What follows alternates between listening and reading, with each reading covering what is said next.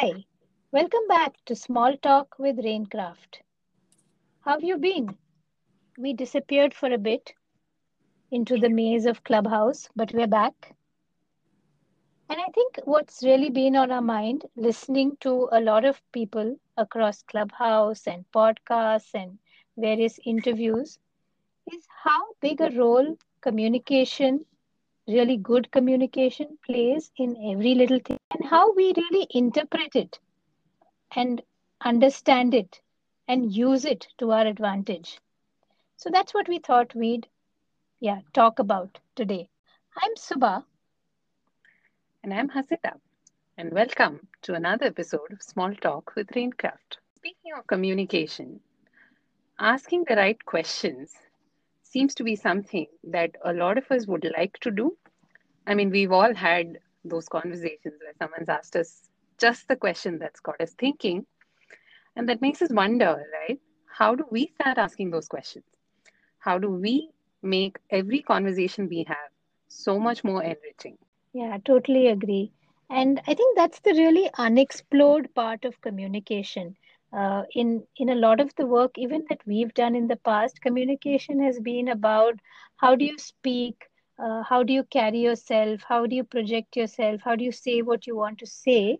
But a lot of that really goes to responding to someone else many times.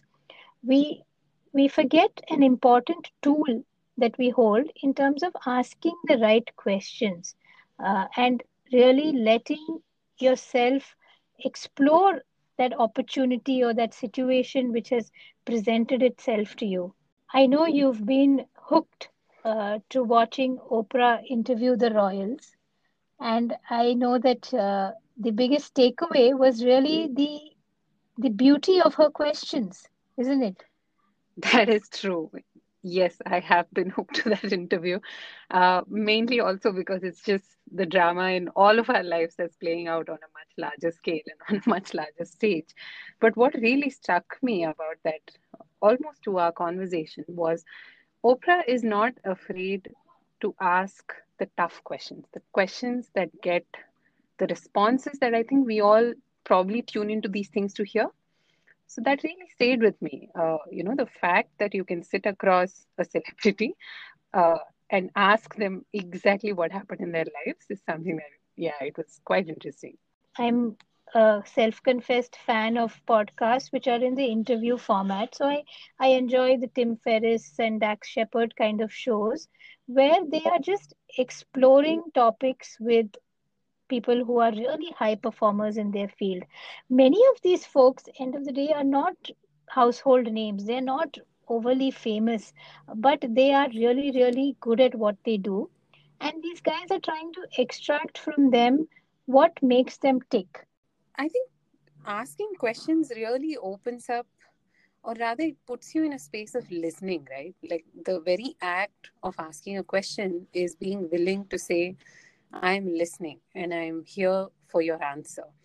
And of course, now that we both have masterclass subscriptions and we want to make the most of them uh, in this year, Chris Voss is someone I had watched his TED talk a very long time ago on, and he is a hostage negotiator, right? He talks to people who are effectively terrorists. And he says the act of getting the thing that you want is essentially an act of listening. It's an act of sitting down and demonstrating empathy in a situation where probably empathy is hard to come by, but being willing to have that open mind to understand where the other party is coming from before really putting forth what you want out of them. So, yeah, I've been enjoying his masterclass quite a bit actually. I thought I was in it for the baking videos. No, that's true. Like negotiation itself is a conversation, is a type of communication where we tend to go in just to come out as a winner or just to get what we want, and hence we are maybe sometimes too eager to share or to say a lot of things which will justify what we're asking for, right? So if I think back to my work um, days and opportunities where I was actually in a negotiation, but I didn't probably even acknowledge that. So if I'm being offered a new project or a new role, the reaction is to respond, to justify why I want it or why I think I can do it, and why it should come to me, rather than saying, hey, let's take a little time to just explore this. Let's negotiate in a very simple sense to say, what is this offer? What is this opportunity really? What are some of the questions I can ask to understand, hey, what will I get out of this? What will the organization get out of this? What will it take for me to be successful in this? And how are you going to measure that? And I think just asking those questions would have revealed a lot more to me. Probably things that I learned the hard way by jumping into it and getting it done.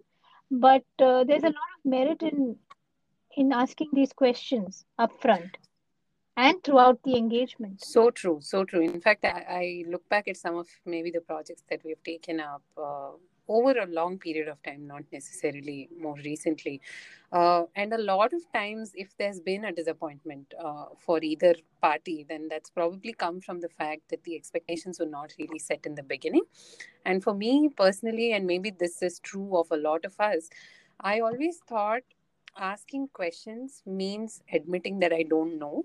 Uh, so I just wanted to be the person in the room who was hired for knowing. And therefore, I just thought it's easier. I'm supposed to know these things. I'm not supposed to have to ask questions in order to know these things. But after, yeah, many instances of realizing that I may have stepped into something that I didn't quite understand, I'm seeing the value in setting those expectations correct in the beginning. And I think asking questions is the right way to go about it, because a lot of times many of us come into a room assuming that the other person has enough context about what we're going to talk about or what we're expecting of them. But that's not always necessarily true. And particularly today, when we don't really get so many opportunities to interact with each other, not knowing what the goal is that you're working towards can sometimes actually cause a lot of distress. So, any new opportunity, perhaps for me now at least, if I look at the future, I think I would definitely start asking a lot more questions in terms of what is the expectation from me, and how do we measure that expectation, like how do we know that we've hit that outcome, right? It's so true, Asita. And what you just said made me think about how even as a as an individual, I behave differently in different circumstances. As a coach, I'm trained to ask questions, so I'm so comfortable in that space, listening and asking questions and probing and letting things kind of just unravel and let the other person open up. But the same me when I am having a discussion with a client who's wants some content written and on a project, I tend to respond more quickly, and I tend to not take that time to say, hey, you're saying it's urgent, you want it on Wednesday. My reaction is to say, hey, can I do it on Wednesday? Can I not? Should I say yes or no? Rather than saying, hey, why do you want it on Wednesday? Who's the audience? And if there is feedback from the Wednesday submission, how much time am I going to get to rework? What is the end objective? Even something like, why are we in a hurry? Yeah, so true. Right? And I've seen like recently that when I do this, the answers really do surprise you. I've had a client who was insistent that it has to get done by a Friday evening. And when I asked these questions, they said, hey, you're right. This is important. So just take a little more time and come back by Tuesday or Wednesday if you need to. But let's get it closer to the final draft as much Yeah. as we can, right? So it really does open up the conversation and even lets the other person think about what they are asking for and what situation or position they're putting you in.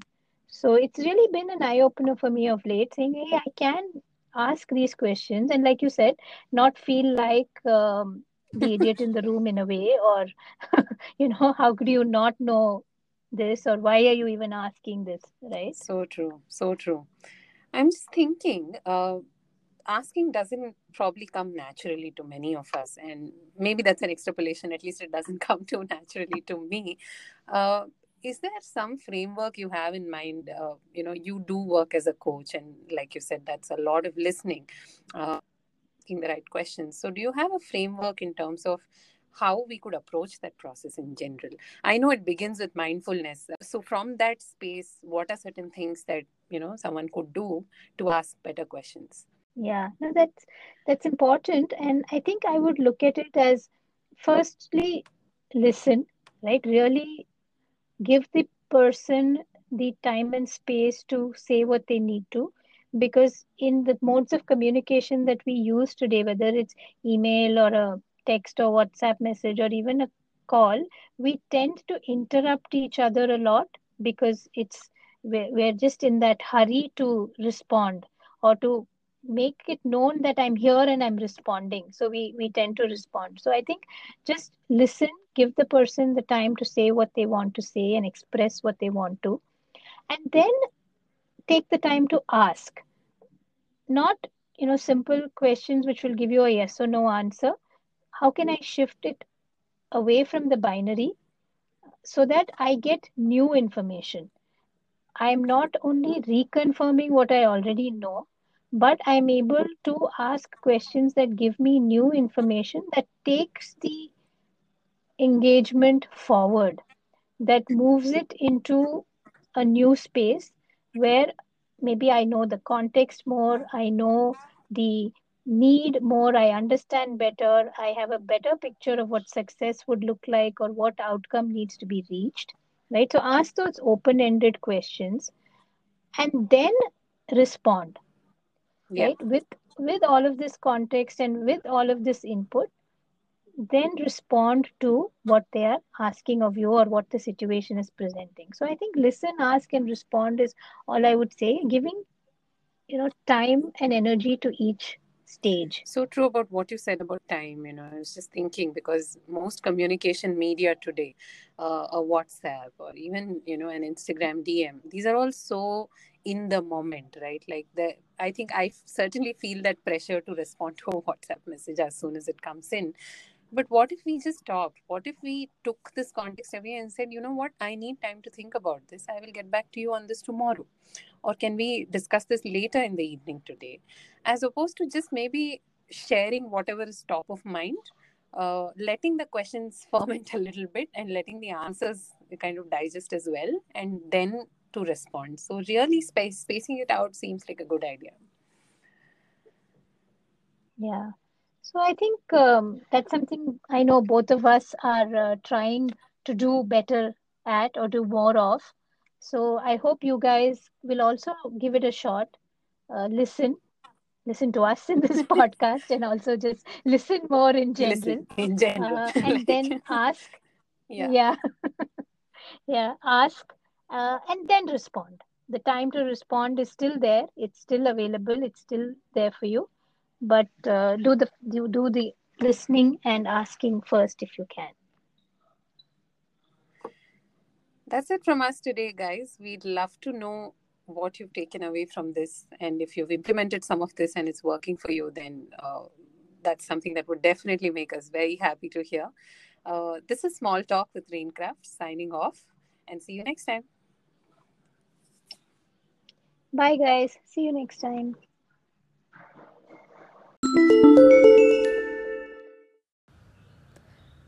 Thank you for listening to Small Talk with Raincraft. We'd love to hear from you too. Drop us a voice note at speakpipe.com/raincraft. That's speakpipe.com/raincraft. We'd love to hear your stories, feedback, and topic requests. Small Talk is now available across a whole range of podcast platforms. That includes Apple Podcasts, Spotify, Google Podcast, Castbox, Anchor, and so many more. Do visit our website for direct links.